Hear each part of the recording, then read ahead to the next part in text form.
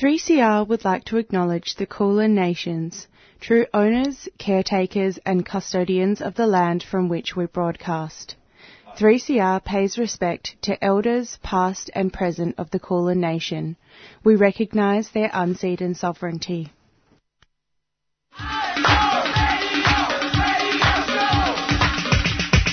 This is 3CR Breakfast. Oh, yeah. Alternative news, analysis and current affairs. Monday to Friday, 7am till 8:30am. Only double. Clap your hands.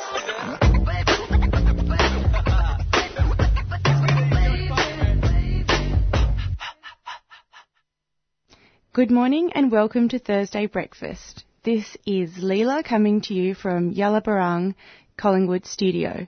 This morning we'll be hearing some conversations from earlier in the week, as well as a pre-record and live interview from Priya, who is joining us remotely this morning. First up, we will be hearing from Sam and Jack from Dirt Radio, who will be speaking to Cam Walker as they bring us the latest on environmental issues for the Victorian state election, including gas extraction in Victoria and the protection of the greater glider in Victorian Strait forests. Next up, we will be hearing from... One minute, my brain is catching up to me. Next up, we'll be hearing from Faith Hunter, who joined Annie McLaughlin to talk about the Critical Mass Bike Ride, which will be held on November 18, starting at 5 p.m. at the State Library, or you can join at 5:30 at Avenue Reserve Royal Parade, leading into Sydney Road for better bike lanes and bike facilities. Then we will be joined by Whit Gorey, who provides us with updates from the Beyond Bricks and Bars Transgender Diverse Decarceration Project, which is continuing to fundraise to support vital work with trans and gender diverse people impacted by the criminal punishment system, and to speak about the project's plans for 2023 and beyond. Then we will be hearing from welfare advocate and activist Thomas Studens, who will be speaking to Priya about the Robodebt Royal Commission, which wrapped up its first block of hearings at the end of last week. The Royal Commission is investigating serious concerns about the establishment and legality of this devastating program of automated debt recovery. Thomas is a job seeker recipient and member of the Australian Unemployed Workers Union. And finally, Priya will be chatting to Tuffy Morwitzer from Goongerah Environment Centre, who will join us to discuss recent revelations that the Victorian State Forest Agency, VicForests, has been logging in areas of old-growth native forest, despite a 2019 promise from Premier Daniel Andrews that such forest areas would be protected. Goongerah Environmental Centre has been fighting to protect East Gippsland's forest from logging since 1993. You're listening to 3CR Thursday Breakfast, 8:55 a.m.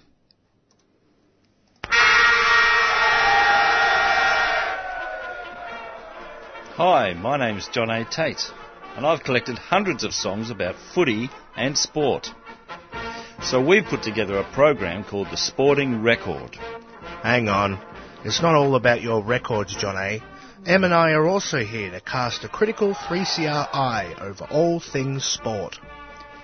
Join John, James and me every Thursday at 4 p.m. for The Sporting Record, right here on 8:55 3CR.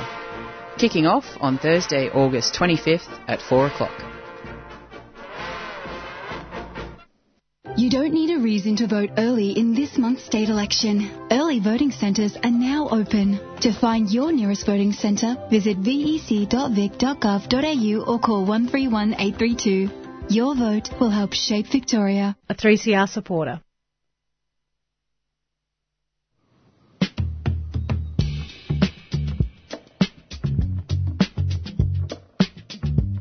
Australia's most iconic bike riding holiday, the Great Vic Bike Ride, is on from Saturday 26th of November to Sunday 4th of December. This rolling bike festival will have you pedalling along the beautiful Great Ocean Road, through the Otways and Golden Plains. Tickets include all meals, a camping spot, luggage transfers, daily entertainment and more. Sign up at www.greatvic.com.au. Use promo code 3CR to get 10% off. Great Vic Bike Ride, a 3CR supporter.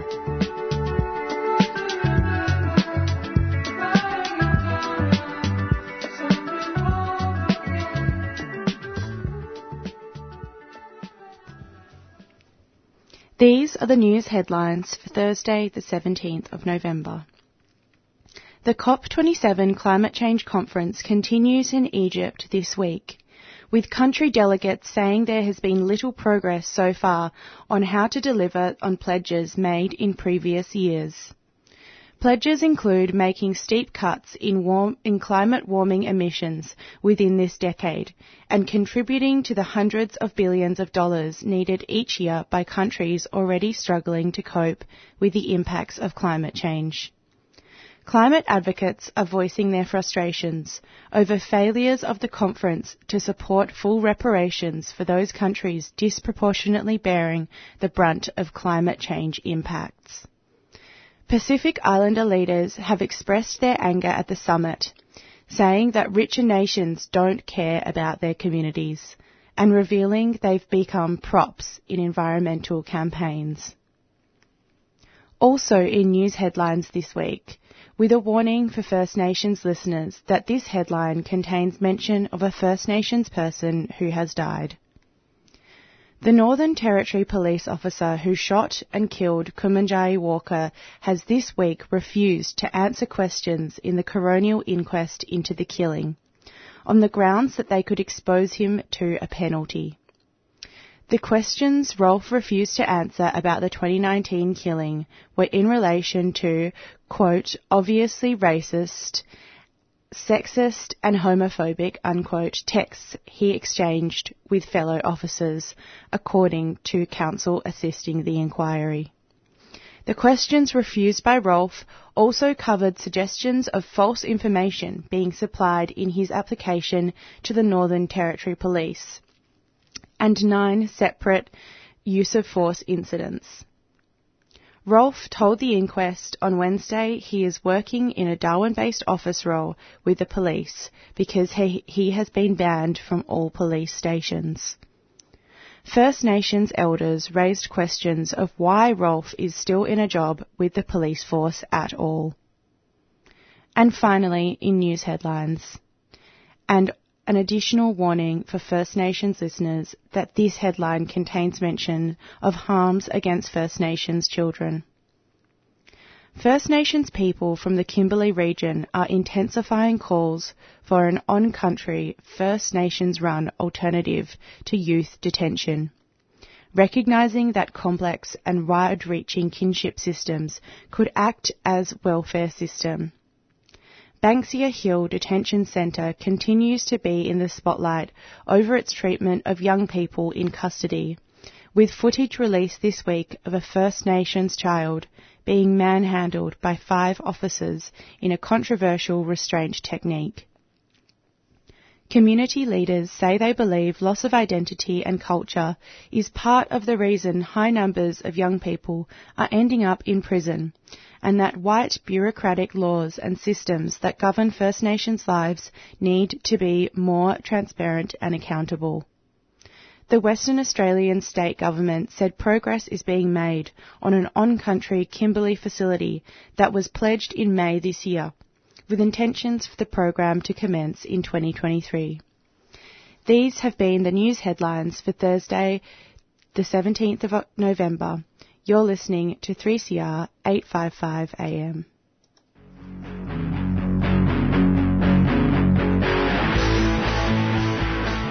NAM Melbourne Slut Walk is once again taking to the streets in the fight against victim blaming and slut shaming. In the past year, we have seen how deeply still rape culture is ingrained in our highest institutions, from the media to federal government. This cannot be tolerated. To take a stand, join the 2022 Slut Walk at 1 p.m. on the 19th of November outside the Victorian State Library. Slut Walk is a 3CR supporter.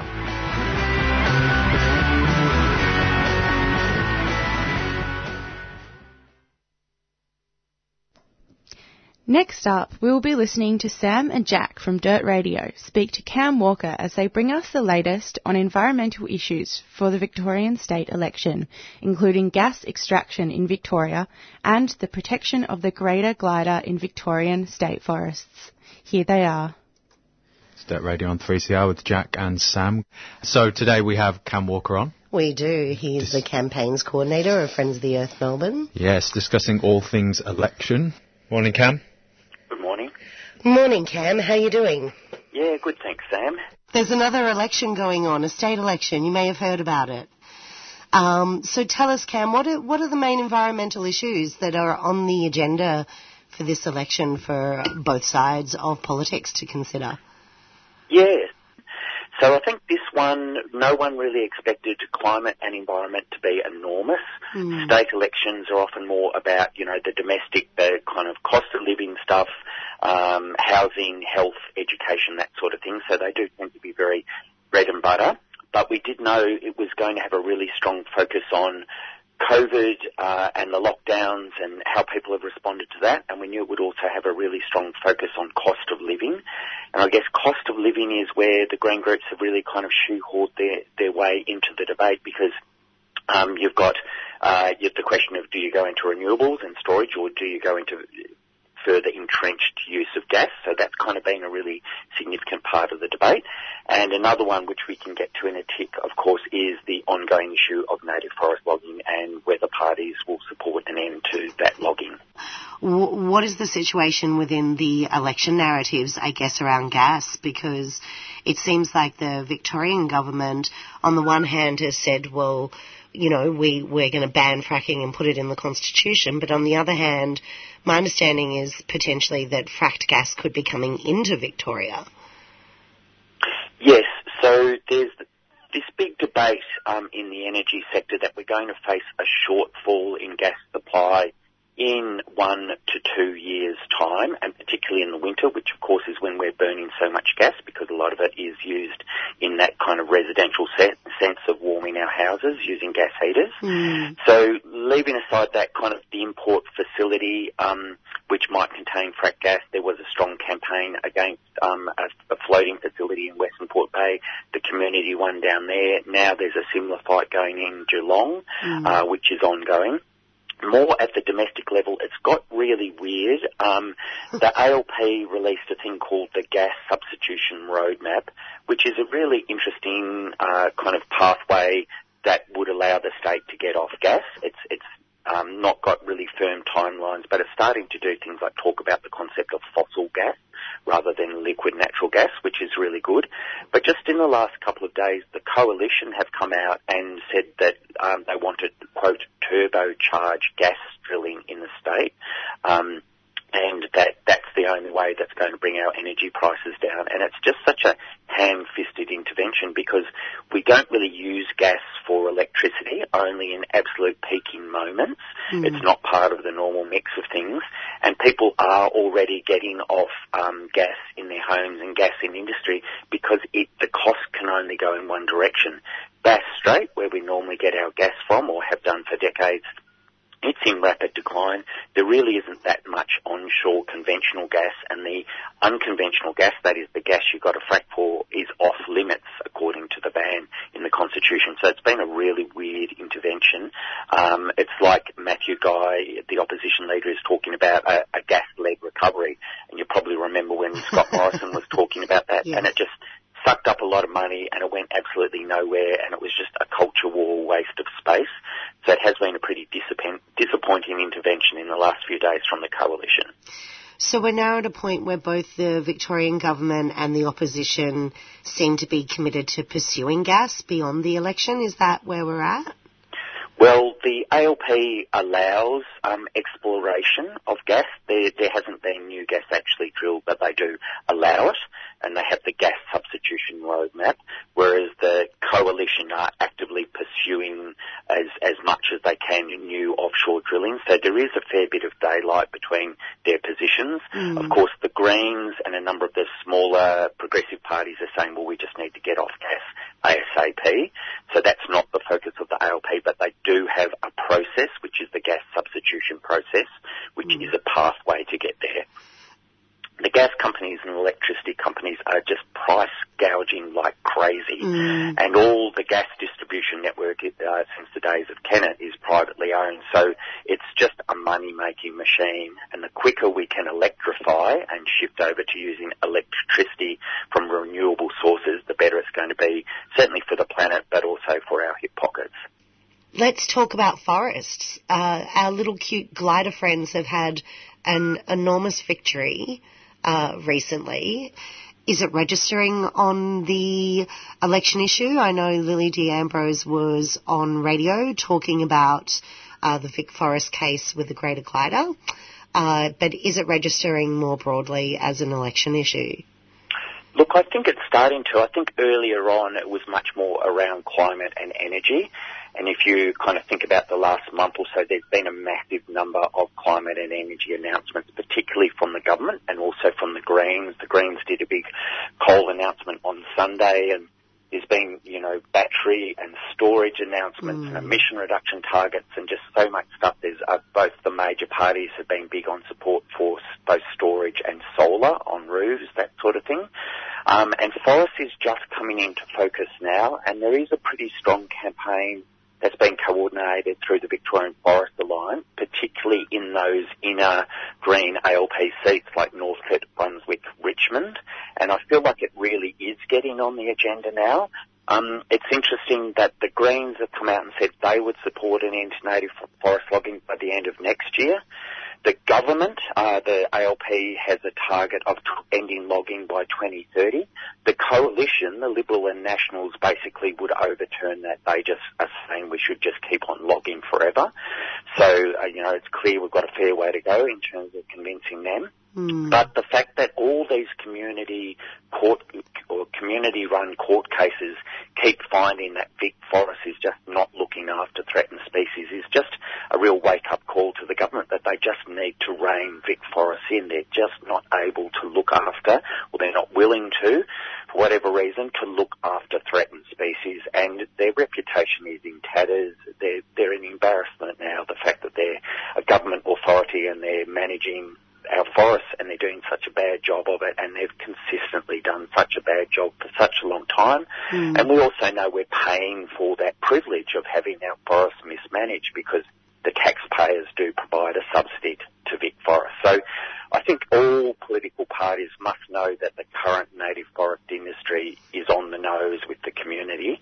Whether we can shift, particularly the ALP, any further this side of the election really is down to the campaigning that's underway at present.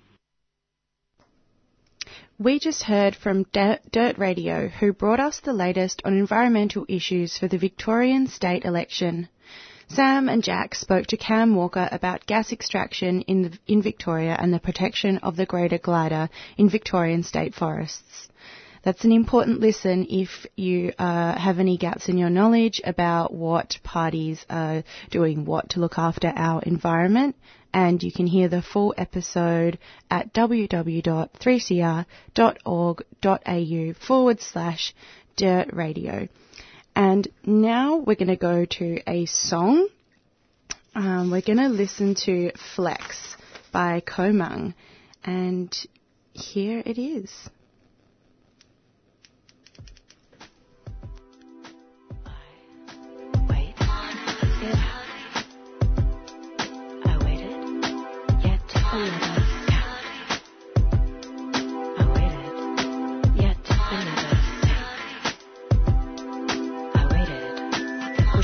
In a fight, are you still with me, or would you be against me?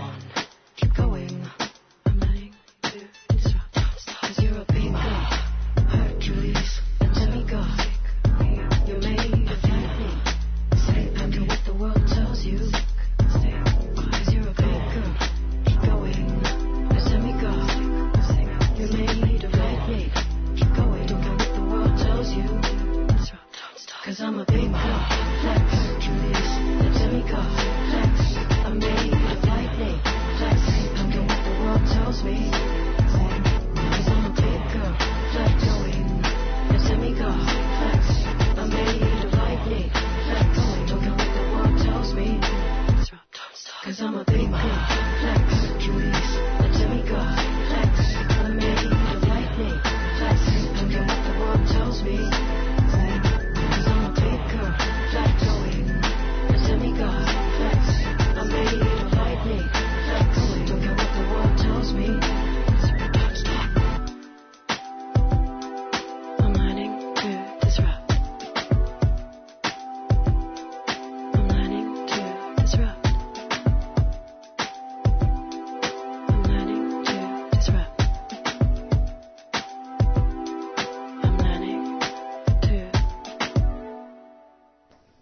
We just heard the track Flex by Komang. And next up, we're going to a segment from Solidarity Breakfast, where Annie McLaughlin speaks to Faith Hunter about the Critical Mass bike ride, which is coming up this Friday, the 18th of November. And we're going to move right along to Critical Mass with Faith Hunter. G'day, Faith, how are you? I'm good, thanks, Annie. Good morning. Good morning. It is a good morning too. Tell us about Critical Mass. It's been going on for a while, hasn't it? Yeah, so Critical Mass just celebrated its 30th birthday. It started in 1992 in San Francisco. Yeah. And it started up in Melbourne in 1995, so we're only a couple of years behind. But it's been a worldwide phenomena where cyclists take to the road en masse with the principle that there's safety in numbers, and to protest the lack of safe cycling infrastructure and the lack of safety on their local roads, and try and get some attention put towards the sorts of changes you need to make cycling safe and accessible. Well, you're certainly tackling a big ask, which is Sydney Road this time. So, yeah, the first time someone asked for protected bike lanes on Sydney Road was during the 1890s. So this is how long we've been waiting. And certainly at Marybeck Bicycle User Group, we've had this on our agenda since 2008. I've been talking to local politicians about it. It's a huge issue for locals because Marybeck is an area where a lot of people do use their bicycles every day. They use them to get to work, to get the kids to school. And if you can't also get to your local shops by the bike, then you tend not to go to that shopping strip. So for traders on Sydney Road, they're surrounded by people who are using their bikes but can't find their way to them. So I think, it's an issue for the local community, and it's an issue for traders as well. So this is a cultural thing, isn't it? Because bike riding, in fact, it's quite interesting since COVID lockdowns, etc. I'm a bike rider, so I noticed there was quite an increase in the amount of people who are riding bikes, and there's been a cultural shift, hasn't there, towards bike riding? Yeah, and one thing I think local shopping strips have really come to the fore in this, because what used to happen was a lot of people left the suburb to go to work each day. But now, since COVID and during ongoing COVID, a lot of those people are working from home a few days a week at least. And we're starting to see that the commuter trips at each end of the day in and out of the suburb are slightly down. But the trips throughout the day around the suburbs to local destinations, as people take a lunch break or squeeze in some errands, are up. Yeah. So again, if you're thinking about your local shopping strip, those people who weren't around during the day are now, and they're needing somewhere to go or to access other local services rather than the ones that they might have been doing in the city or something. So it's a big issue for commuters and for those who want to use their local shopping strip. And the people that most impact are women and children, the elderly and the disabled, because these are the groups who don't tend to cycle when you don't have protected bike lanes. But in the countries where you do have good networks of protected bike lanes, you know, more women cycle than men, and the largest single group of people is over 65 who cycle. And disabled people also are able to use bikes as mobility devices, or if they're using other mobility devices, get around easier on them. Yeah, right. It's interesting because, I mean, if you look at Sydney Road, the whole terrain across that area is, it's quite hilly, actually. I mean, not that if you're in a car you'd realise this, but actually Sydney Road's quite hilly, and it's got an incline going up, towards Coburg. But also the narrowness, because there's so much on it, on the road itself. Like the cars become absolutely impossible as a method of getting from A to B in a situation like that. It seems to me. Yeah, they're not efficient in very dense urban centres, and at Sydney Road, the car parking that's actually on Sydney Road, for the whole length of it, there's only 400 car parks. Oh, is that right? It feels like insane amount of car parks, actually. They're obstacles. Exactly. And, there's 3,000 car parks behind the shops. And what happens is, as people are accessing the car parks on the street, it's not only that they're creating a danger to people on bikes and that, but that parallel parking and getting in and out of your parking spot, it holds up the trams. Yeah. And, we don't have accessible tram stops on Sydney Road. And the other issue is it just creates this, like what you're talking about, this really congested, unsafe environment. And I think for many people, it's, the picture is just one where the perception of safety or even a welcoming, enjoyable area to be in just isn't there. It would be amazing. Imagine what it would be like if cars were at a minimum and people and bikes were the primary source of movement on that street, and trams. Yeah, it would just, and walking. Walking. So at the moment, if you're a parent with a pusher with kids, if you are using a mobility device, you're squeezed onto a pavement where, there's a lot of the things we like on the pavement, some cafe tables and all that, but everyone's squeezed into one small area. And, Victoria Walks did a survey a couple of years ago, so only 20% of the people who were on Sydney Road in Brunswick had arrived by car. That doesn't surprise me. 80% of the road space is given up to cars, and yet this is not, it's blocking locals from getting to their local shopping strip and enjoying that area, because it's a community asset, Sydney Road. We all own it. It's our local shopping strip. It's funny, because it's a working class suburb. All the working class suburbs are, and it's an old suburb.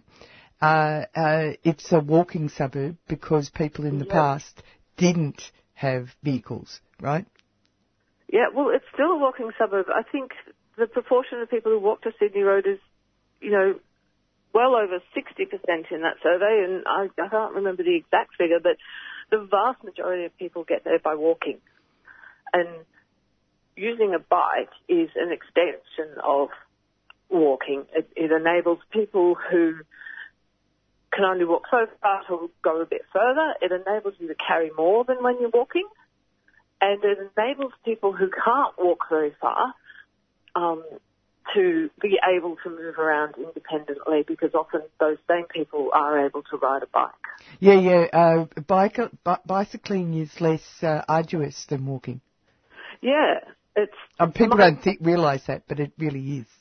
No, and that's why it's so good for many disabled people. And people don't realise that the extent to which disabled people use bicycles, because the government doesn't collect any data on that. but often if you're disabled, you're not allowed to drive. And, you know, it gives you another means of independent mobility where you're not depending on other people, and you have that full expression of, you know, being your own master and being in charge of what you do, which is why we all love it so much. It's like why kids love riding bikes so much. It's one of the first times you get to just be free. Well, it's true. We should get back to the critical mass and, you know, the details of it. And, no, before we do, usually when you point out the need for, you know, better facilities for bikes and all the good things that go with being, with bikes, and, you know, you're targeting, Sydney Road this time. Usually there's this whole thing about a fight back from the local traders, but you're saying that the local traders are actually on board about this. No, they're not. They're not? Oh. It's and that's the weird thing, that traders have so much to gain. When they wanted to remove parking from Ackland Street in St Kilda. Yeah, and also in Stonington, there was huge pushback. Go on. Yeah, but the traders in Ackland Street went and commissioned some research, and they discovered the same. Only 20% of people were coming by car, and they got on board because they realised they would make that up with the number of locals who would come. And overseas, the same has happened. Vancouver, traders fought really hard against protected bike lanes and won. And now the Traders Association there is trying to get protected bike lanes in because they went and commissioned independent research about what they could do to revitalise their shopping strip. And the research came back and said, get rid of the parking. Oh, is that interesting? So the love affair with the normalisation and the love affair with cars is really at the root of stymieing a positive change. Like it's an imagined world in their heads. It is. Like the same survey that found that only 20% of people arrive at Sydney Road, Brunswick by car, traders were asked to estimate how many of their customers were coming by car, and they estimated 60%. So, and that is another worldwide phenomenon. No matter where you ask, traders overestimate usually by at least 100%. So it's a really difficult thing to get through, and you know, I think it would be awesome if the Sydney Road Traders Association went and did some research, because that would show them how, you know, shopping strips like Sydney Road depend on locals, and Sydney Road's struggling at the moment. Their foot traffic is down, and you know, there's a really good solution that would really revitalise Sydney Road, and I think for the benefit of locals and the traders, you know, it would be great if they could find a way to get to that point. Well, Critical Mass, you're going to meet at the State Library on Swanston Street, 5 p.m. on Friday, the 18th of November. Yep, and we'll have a second point at the Avenue Reserve on Royal Parade, which is just near Royal Parade and Park Street. Mm-hmm. So if you are already in Brunswick or north and you don't want to go to the city, or maybe you're bringing the kids, you can wait there, and the ride will come past. We're estimating maybe at 5:30, and you can just jump on and ride up Sydney Road to War, and we'll be going to War Park in Brunswick, where there's going to be a heap of speakers from Disability Resource Centre, Melbourne Uni Associate Professor Crystal Legacy, and a lot of local Extinction Rebellion, and some of the local candidates in the election will also be there. Oh, it sounds like a good Friday night activity for 18th of November. It would be awesome to see everyone there. It's going to be great. Thanks, Faith. Thank you, Annie. We just heard Annie have a chat to Faith Hunter about the Critical Mass bike ride, which will be held this Friday, the 18th of November, starting at 5 p.m. from the State Library. And now we're going to go to a track by the Pegram Brothers. The Pegram Brothers hold a special place in my heart, and listening to their music always reminds me of my childhood up in Rubibi Broome. Right now it's going to be pretty hot up there. It's Ludger season leading into the wet season, so hot and muggy. The weather in Naarm, Melbourne at the moment is reminding me of my childhood as well. And now we're going to listen to the track Road Train.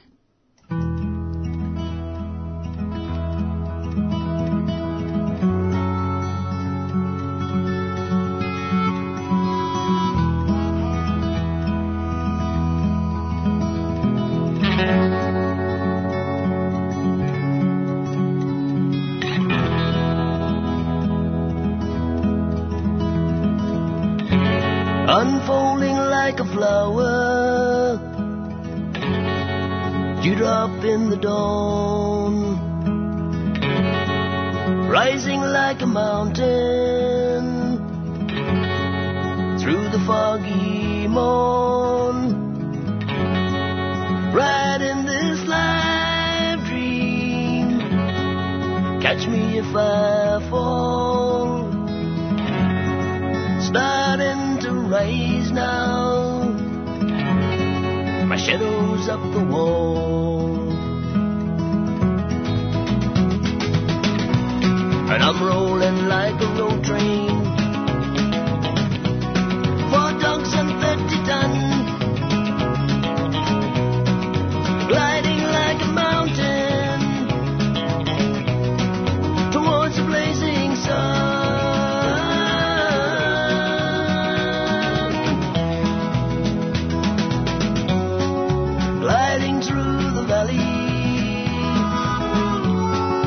Wedgetail is my friend,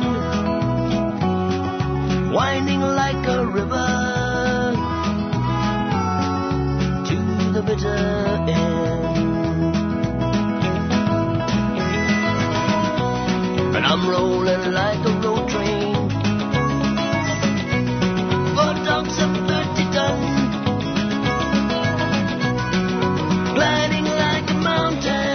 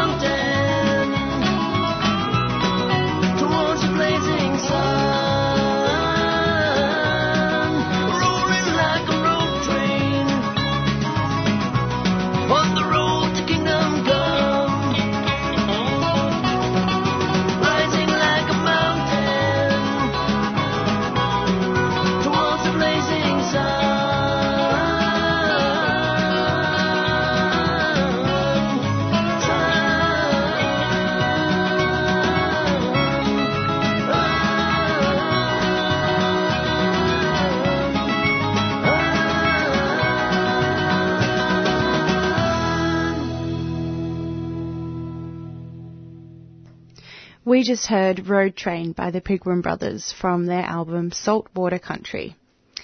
Now we're going to hear a pre-recorded conversation between Priya Kunjan and Whit Gorry. Today, Whit Gorry provides us with updates from the Beyond Bars Beyond Bricks and Bars Transgender Diverse Decarceration Project, which is continuing to fundraise to support vital work with trans and gender diverse people impacted by the criminal punishment system, and to speak about the project's plans for 2023 and beyond. Whit is a white trans social worker who has worked alongside communities impacted by criminalisation and incarceration for the past decade. They have been building Beyond Bricks and Bars over the past 3 years, providing direct support to trans and gender diverse people incarcerated, at risk of incarceration, and those re-establishing life after prison. Whit, thanks so much for making the time to speak with me. No worries, thank you. Yeah, of course. I mean, it's Transgender Awareness Week, and I think that something that folks aren't aware of enough in general really is the sort of institutional barriers and structural oppression that trans and gender diverse people, sister girls and brother boys, have to navigate within the carceral system. And this is where the vital work of Beyond Bricks and Bars comes in. So maybe you could give our listeners a very brief summary of the project and the work that you've been able to do so far. Yeah, of course. I just first want to acknowledge that I'm on Wurundjeri country speaking with you today, and pay my respects to elders past and present, and acknowledge that sovereignty was never ceded, and this always was and always will be Aboriginal land. And especially, I think, in doing this work, really centering that at all times, acknowledging that prisons and policing are very fundamental elements of colonisation and ongoing colonisation, and particularly recognising the disproportionate amounts of Aboriginal and Torres Strait Islander people that are in custody due to the racism of that system, and particularly in terms of the work that this project does, Aboriginal and Torres Strait Islander, trans and gender diverse people, sister girls and brother boys. So recapping the project. So Beyond Bricks and Bars is a project that started about 4 years ago, and it happened because I was working in one of the prisons running a completely different program, and got a referral came through to the organisation that I was working at from a trans woman in a men's prison. And I had a really great manager, and she was like, go see her.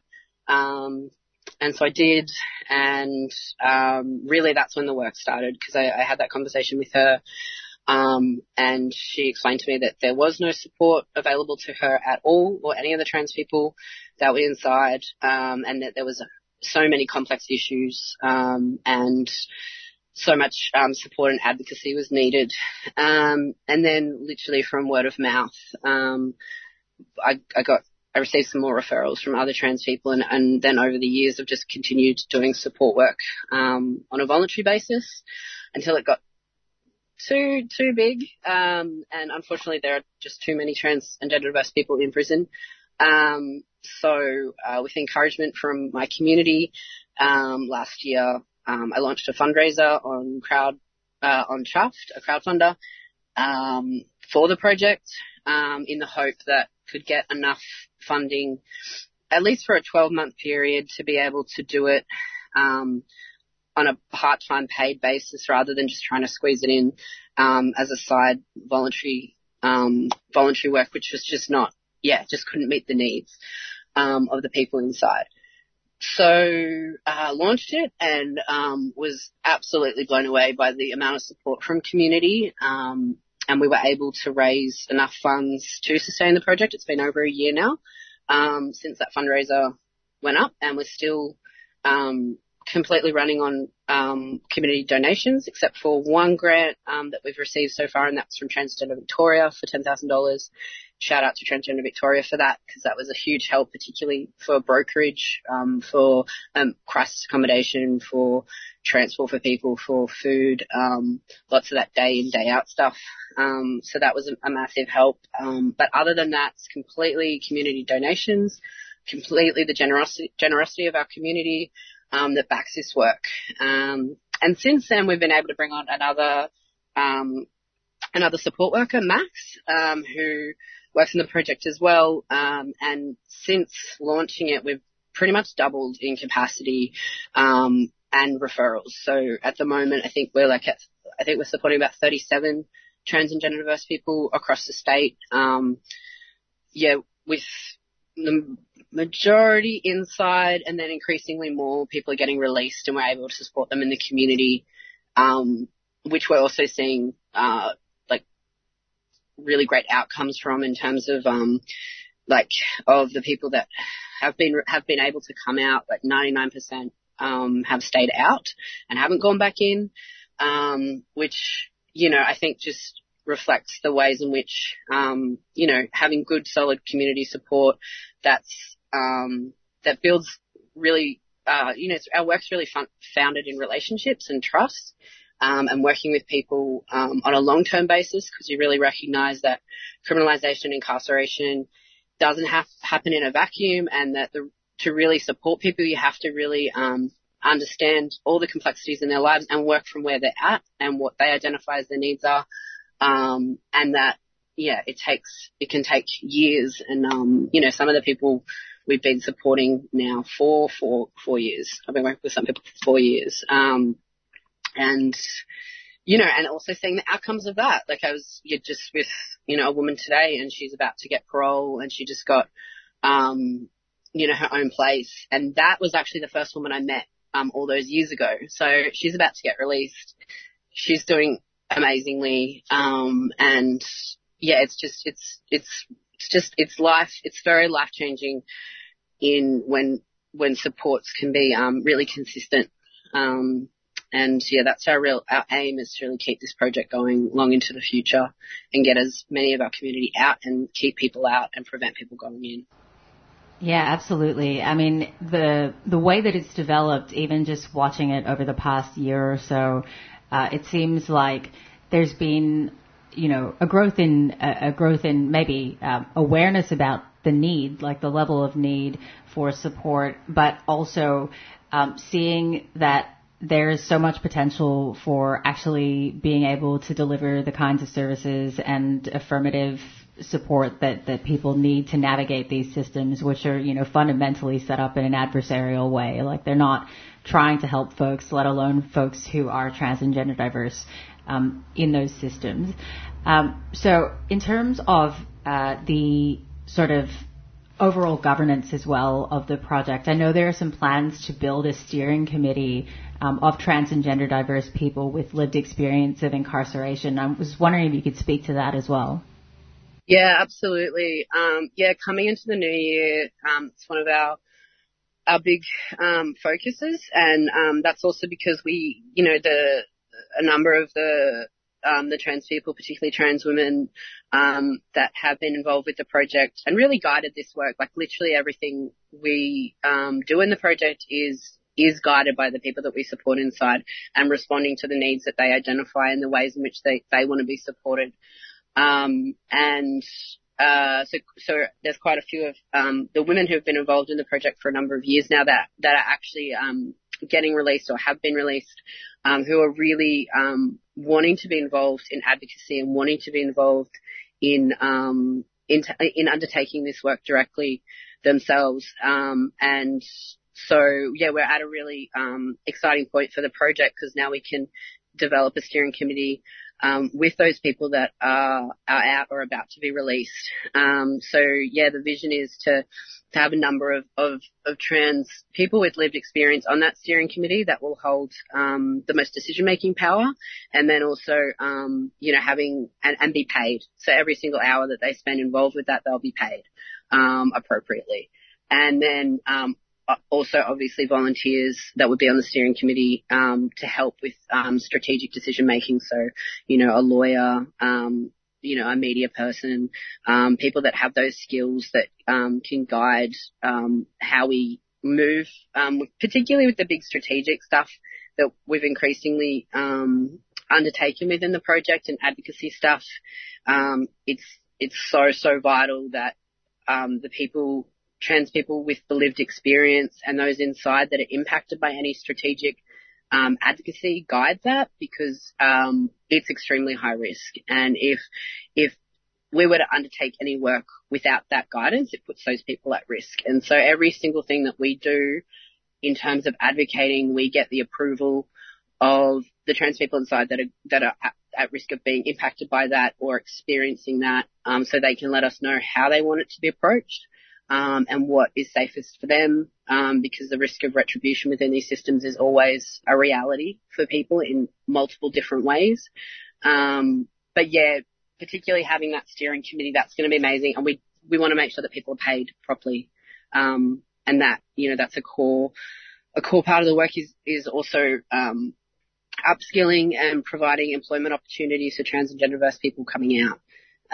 That's a really core aspect of building this project and handing it over to those people with lived experience. And, the staff that are currently involved, myself and Max, we want to make ourselves obsolete in this work and step back and hand that over and let those people lead this project if they want to.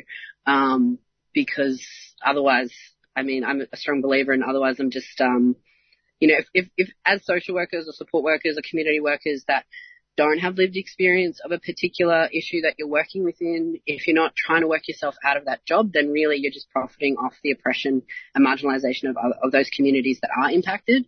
So, we're very keen to support people and upskill and create those platforms for people coming out to undertake this work and hand this project over.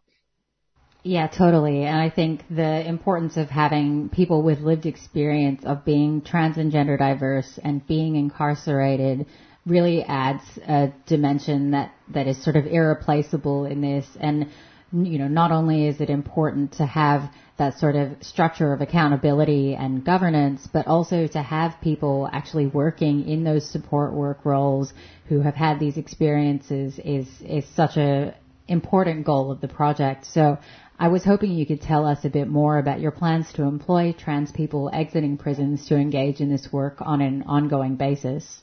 Yeah, it's next year's going to be a big year for the project. We're really excited to be employing particularly a few of the trans women that are getting out that are really keen to undertake support work and take up leadership roles within the project, and particularly recognising that for trans people, especially trans women who have been criminalised, that they sit at the intersect of that they sit in terms of the barriers that they face to employment are massive. And we already know that there's really high underemployment rates within the trans and gender diverse community broadly.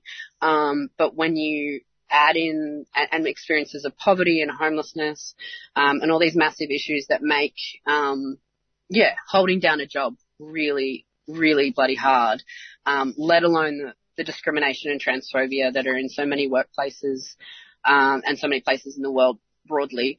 But then you add criminalisation, you add a criminal record to that, and, everyone who gets out of prison has that hanging over them. And then, adding the experiences of transphobia and transmisogyny to that,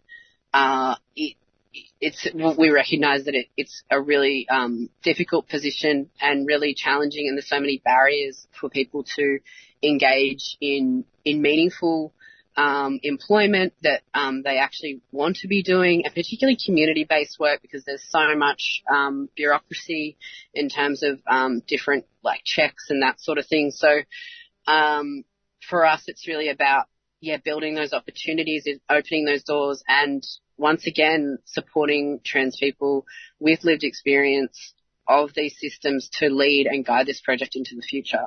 So, that's our core two big funding drives right now is to get increased funding so that we can also, properly pay people, ensure that people have the supports, and that we're not, I think so often with lived experience positions you see in the community sector, they end up being tokenistic kind of roles, and or they're not properly supported, and people burn out really quickly and leave those roles because there's not a recognition of the impact of undertaking work where you have that lived experience. So our approach to this is to really be guided by the people inside about how they want to undertake that work, what kind of work, not make any assumptions about what they feel like they have capacity for, and not selling anyone short either, and making sure that that it's done in a way that's really sustainable for those people getting out, and that they're paid equally to any other staff member within the project, and are upskilled, to really guide all this work. Yeah, fantastic. And finally, where can people donate to support Beyond Bricks and Bars? Yeah, absolutely. So you can, if you just Google Beyond Bricks and Bars, we will probably come up, or chuffed Beyond Bricks and Bars. And also the project's located at Flat Out, which has been an incredible support for the work, and they're an organisation, an abolitionist organisation here in Naarm, who've been supporting, in particular, women within the prisons and who are criminalised for the past 30 years. And they've, so we've co-located there. There's also info about Beyond Bricks and Bars on the Flat Out website, which is, I think, just flatout.com.au. Just on the chuffed, even just to share is amazing. But, if everyone listening chucked in the, $5 a coffee, that would be a huge help. We just heard from Whit Gorry, who joined Priya to go over updates from the Beyond Bricks and Bars Transgender Diverse Decarceration Project, which is continuing to fundraise to support vital work with trans and gender diverse people. It is 8:01 and this is Leela coming to you from 3CR 855 AM.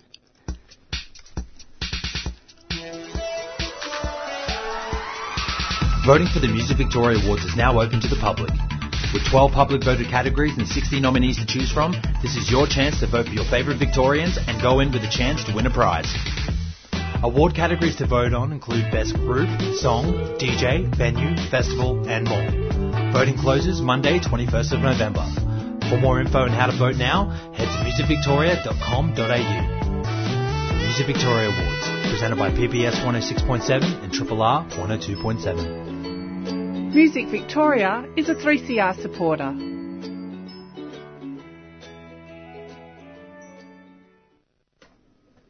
So, welcome Priya. Can you hear me over there? Priya? Alright. We are just going to troubleshoot our intricate WhatsApp situation with Priya calling in remotely. So give us a second.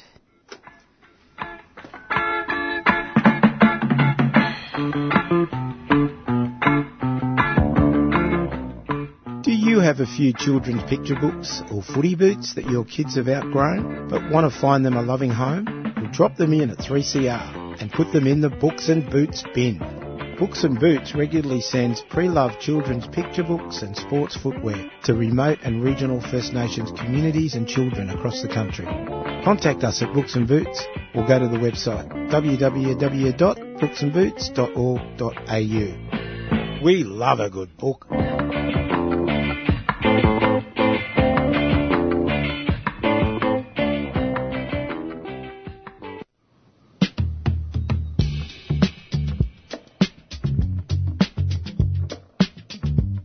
Australia's most iconic bike riding holiday, the Great Vic Bike Ride, is on from Saturday 26th of November to Sunday 4th of December.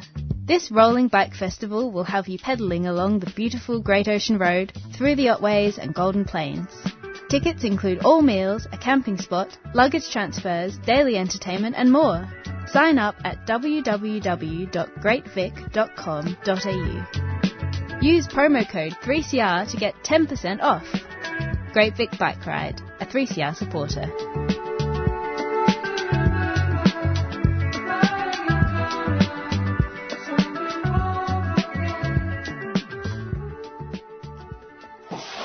Okay, so we'll try that again. Priya, are you with us here?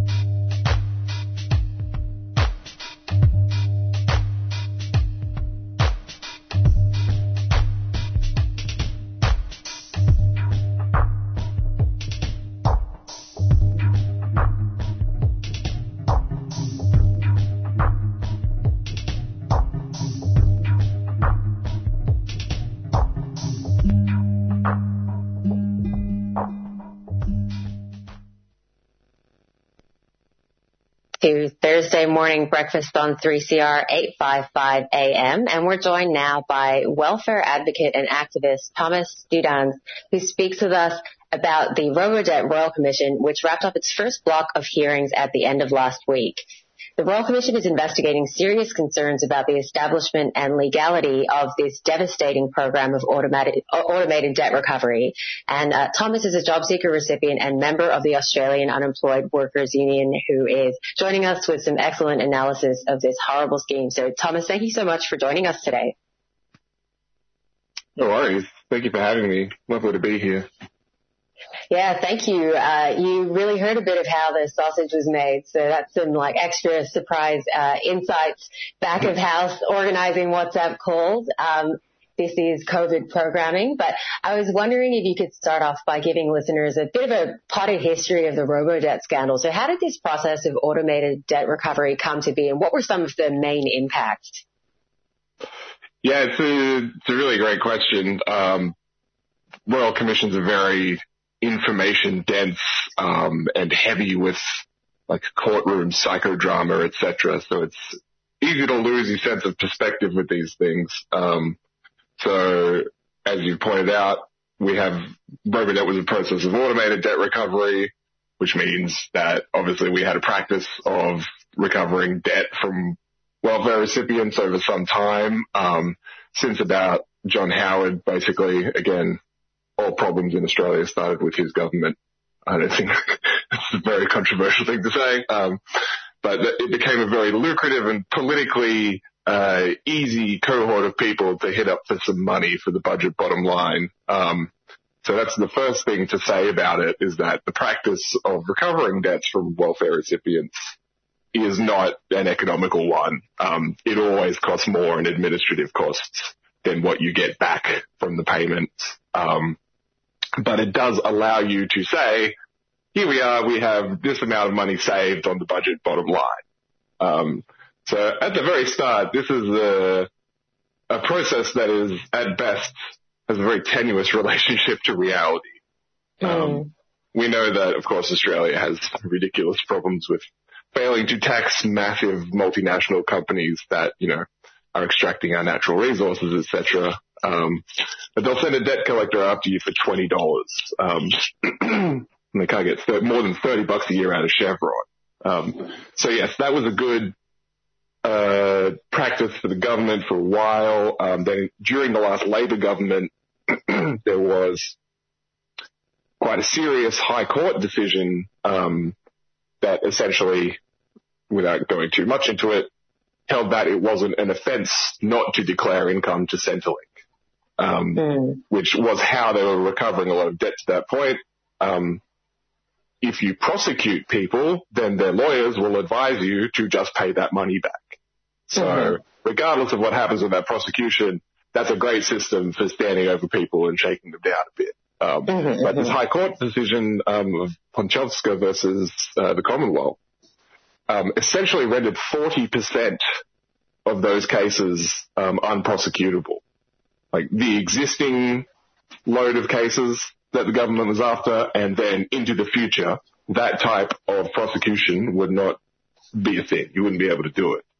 So then what the government did was then try to change the law to make it retrospectively okay to go and harass these people and put them in jail and whatever.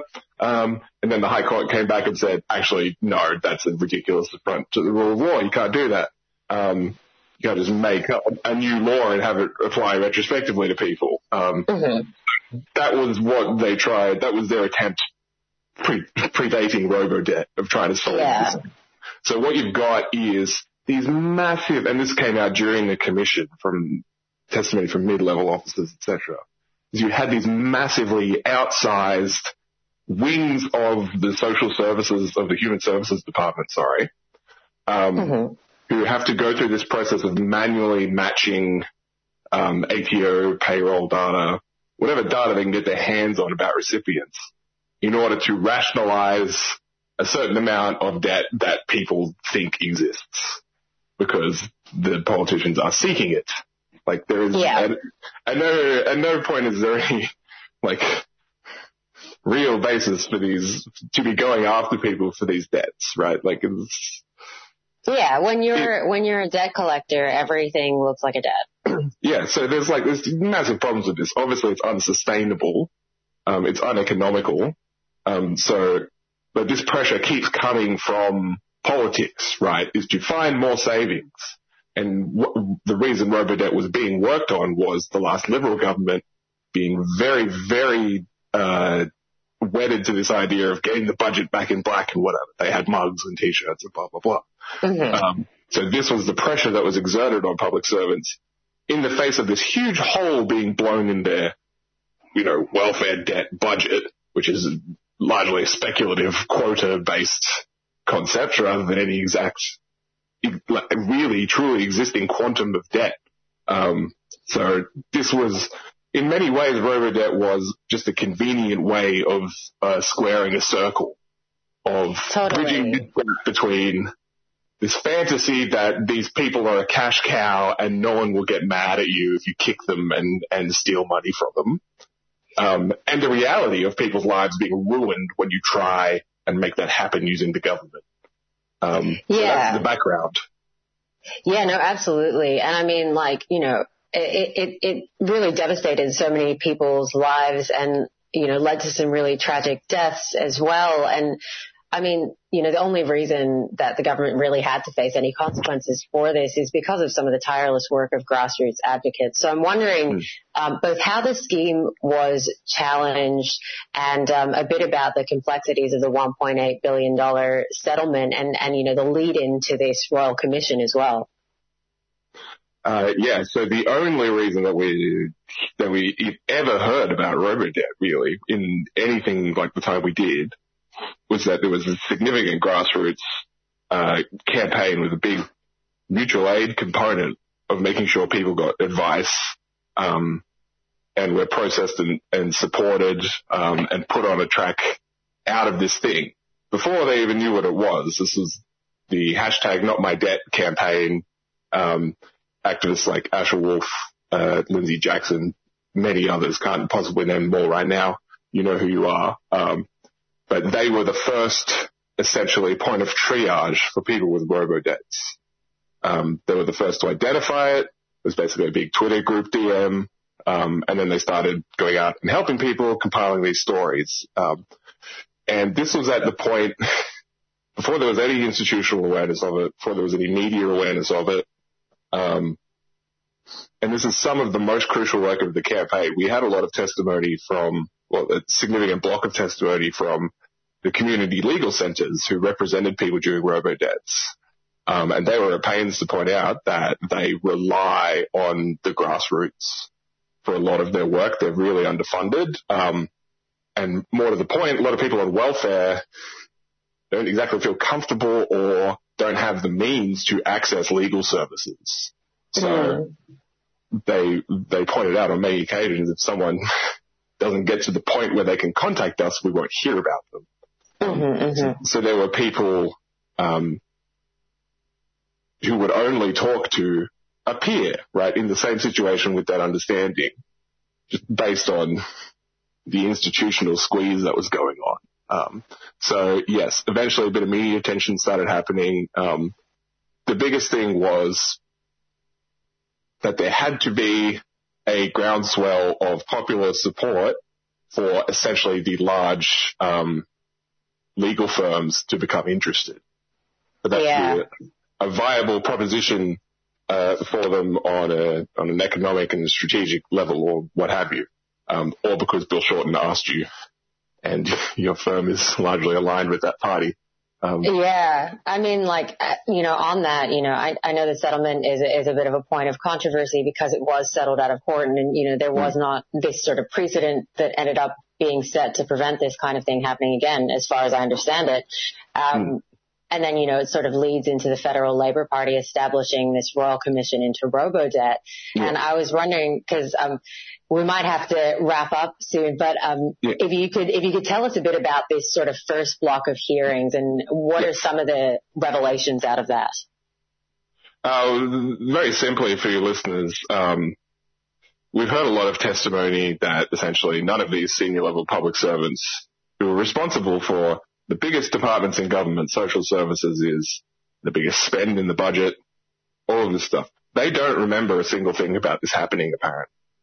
And I find that utterly not credible. Like, my concept of how my memory works, I remember things that are utterly unimportant from 5 years ago. I would remember if I'd met Scott Morrison to discuss building a machine with which to torture poor people. That would definitely leave an impression on me. There's plenty of public servants below that level who have testified, who have said, yeah, I knew this was wrong, and I raised it, and it went nowhere. So, you know, someone is lying, and it appears to be a lot of people lying in cahoots with each other to cover up something or other. Now, it's debatable whether, if we find out the nature of that, if that's actually going to be useful at all. Like, a lot of this is so self-evidently illegal and just shouldn't be done ever for any reason, for common sense, basic ethical reasons. Like, that it's difficult to say there's too much concern from just people getting up there and saying, I didn't know anything, we assumed it was right.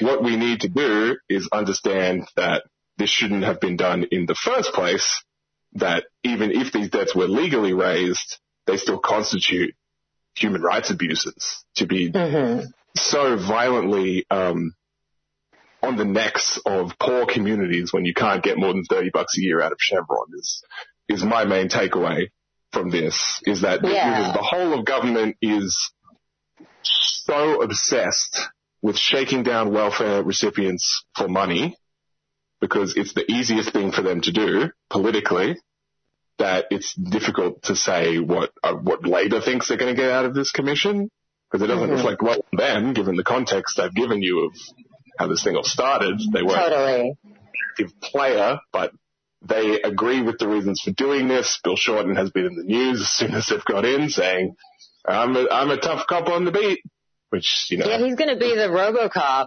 exactly. I recall. Yeah, I mean, like, exactly the language Scott Morrison used in the evidence we've seen of this scheme being developed. So. Yeah, it's absolutely, you know, speaks to this entire policy rationale that sees members of our community who are on Social Security payments as a drain on the economy, rather than actually just seeing them as humans who are community members, and Social Security as a necessary, you know, basic right. Look, 100%. None of these people actually have a concept of that, from what I've seen. Totally. Yeah. Look, Thomas, thank you so much for joining us. Thank you for bearing with a couple of technical difficulties at the start, and we'll be sure to have you on soon. Take care. Yes, more to learn. Thank you. All right, and that was welfare advocate and activist Thomas Students, who spoke with us about the Robodebt Royal Commission, which wrapped up its first block of hearings at the end of last week.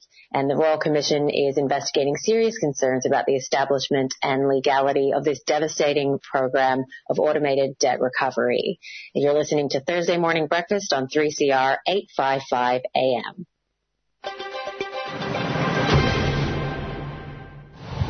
There are now 189 people on hunger strike. 62 have sewn their lips together, including 2 women and 5 children. For Woomera, this isn't an unusual day. We have an old saying in Persia that says, there is no darker color than black. So when we're in the camp, we have 2 options. Either deporting us back to persecution, to prison, to death, or die in the camp. But I think you guys give us a 3rd option, which is another try. They bent like half-cooked spaghetti. We didn't expect it to happen like that, to the soundtrack of Amélie, a popular French movie at the time, blowing across the desert from dusty speakers. The fence began to fall, under the weight of people wanting justice, under the weight of people that had had enough. Join us for Woomera Stories on Monday, November 21st and November 28th at 6 p.m. on 3CR. Here this afternoon. Already they've set up camp only 200 metres from the Woomera Detention Centre's main gate. If you or someone you know need help voting in this month's state election, you can ask a family member, carer, or one of our VEC election staff to help you complete your ballot papers. There's language assistance too. If you are blind, have low vision, or a physical disability and need help to vote, you can vote by telephone. For more information, visit vec.vic.gov.au or call 131 832. Your vote will help shape Victoria. Authorised by W. Gately, Electoral Commissioner, 530 Collins Street, Melbourne, Victoria. A 3CR supporter. Wildlife Victoria is a non-profit emergency response service committed to assisting wildlife in need across Victoria. Our trained and dedicated volunteers rescue and rehabilitate sick, injured and orphaned animals so they can be released back to their native habitat. If you see wildlife that may need our help, please contact us on 8400 7300. To donate or register to become a volunteer, hop onto our website at wildlifevictoria.org.au. A 3CR supporter. Breakfast on 3CR 855 AM, and we're now joined by Tuffy Morwitzer from Goongerah Environment Centre to discuss recent revelations that the Victorian State Forestry Agency, VicForest, has been logging areas of old-growth native forest despite a 2019 promise from Premier Daniel Andrews that such forest areas would be protected. Tuffy, good morning. Hey, how are ya? I'm good. How are you? Yeah, good, nice and crisp morning here. Big rain last night, so. Yeah. And you're out in East Gippy now. So I thought maybe we could begin by contextualizing some of these recent revelations of forest logging and why it's so important that native forests, but particularly old growth areas, are preserved. So old growth forests are incredibly important. They are the most effective at storing carbon. The most carbon intensive forests we have. They are the most effective filters of our water, and they also allow more water to come through because the younger forests kind of draw it up. They're one of the most biodiverse, they are the most biodiverse terrestrial place we have. In East Gippsland, 34% of threatened species, listed species, are actually based in East Gippsland. So, yeah, they're old, they got the tree hollows. You look at a tree fern in an old growth forest and you'll see about 10 other different little plants growing off it. You just don't really see that kind of, life, really. Yeah. Anywhere else. So they're very important places. Yeah, they're also absolutely. good, mitigate against fire too. So the dampen Totally. the forest. Yeah, and I mean, this is, why it's so concerning that the ABC recently broke a story revealing that, counter to public promises by Premier Daniel Andrews in 2019 to end old growth forest logging and wind down native forest logging in general, the Victorian Government Forestry Agency, VicForest, has continued to log these old growth areas across the state. So what was meant to be in place to protect these areas, and how has VicForest gotten around this? They've been logging these areas for decades, and I think we're all pretty aware of campaigns to save old growth forests. Like, that's been Gecko's core business for the last 30 years. But there was a court case which was launched in 2017, which was about the legal requirement under the East Gippsland Forest Management Area Plan, which was to retain 60% of wet and damp old growth forests according to 1995 levels. And so, the argument was that they weren't doing that and they had a legal obligation to do that. But other than that, there's really no other legislative protections for old growth. Those protect, in terms of that 60%, they're meant to place that in protected areas, which still hasn't happened. Yeah. Yeah. And I mean, there's also been, documented in some of this recent reporting, an adjustment of this field test to determine what an old growth area is or what counts as old growth. And this appears to be ruling back in previously off-limits areas for logging. So I'm also wondering, because GECO had some involvement in looking at freedom of information, by freedom of information to get some clarity about this, if you could tell us about this assessment. So the field assessment tool came about, this particular version of it came about because of that court case that I just mentioned. So, as a result of that, even though the court case ostensibly closed in 2019, Daniel Andrews made that announcement about the 90,000 hectares that would be protected. And so the risk of this court case, which was actually covering about 34 areas, including this area called Kuark, which was a really big campaign that GECO ran in 2017, which was the premise actually for that court case. So because of that court case, they reopened the court case to introduce this new tool. And the tool was actually basically copied and pasted from an old one that was designed by Vic Forest.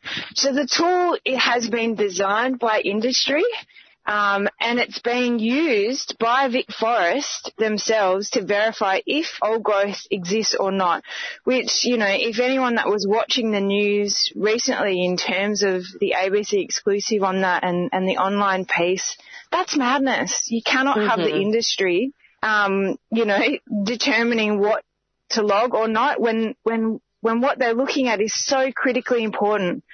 So, besides this tool being created, we're still waiting for them to create those protected areas which they're required to by law. And we're actually still waiting on the judgment of that court case. That's nearly 5 years later. That judgment still hasn't been handed down. It's so ridiculous and totally like putting the fox in charge of the hen house here. Yeah. And just to sort of, come to a close, there have been some recent court orders around a failure to protect the yellow-bellied glider and endangered greater glider. And there have been, the Victorian Supreme Court has ordered for stricter rules for the operation of Vic Forest. So very briefly, what's your read of these measures? And are you confident that they're going to prevent further logging, considering all these other things that already still need to be put in place? Yeah. The protections are more of a positive step forward. What the court has ordered is that for yellow-bellied gliders, they need to retain 60% of the area that they intend to harvest. And so that's for both greater gliders and yellow-bellied gliders. And they also have to retain 100-metre buffer along waterways. And so, we know from the research that that's maybe enough for these species to survive, because the previous area was absolutely not enough. And the other thing that they have to do is they have to survey, because Vic Forest weren't surveying. The department wasn't surveying for threatened species at all. And it's kind of like you had to laugh and cry at the same time, hearing the court case, because, you hear Vic Forest in the courtroom saying, we can't log these, we can't survey these areas. They're very dangerous. And it's nighttime. It's dark. We can only walk along the road where it's safe. And, here we are, like GECO, the last citizen science camp. We have probably 100 people out there surveying across 6 different coops through the bush at nighttime, from, young to old. And then saying that in the same breath that they should be able to log these areas as well when it's not safe to survey. Look, Kathy, we're going to have to wrap up, but thank you so much for this update from East Gippsland. I really appreciate all of your work. Yeah, thanks so much for having me on. Thank you. Yeah, thanks. And you're listening to Thursday Morning Breakfast on 3CR 855 AM. Thanks for joining us this week, and we will be back with you next week on Thursday Breakfast, 3CR 855 AM. And just before we go, a short message that you can tune in to Homes Not Prisons campaign part 2, which is airing on 3CR today from midday, and you can listen to that on air on 855 AM or on digital radio. Thank you so much for joining us, and goodbye.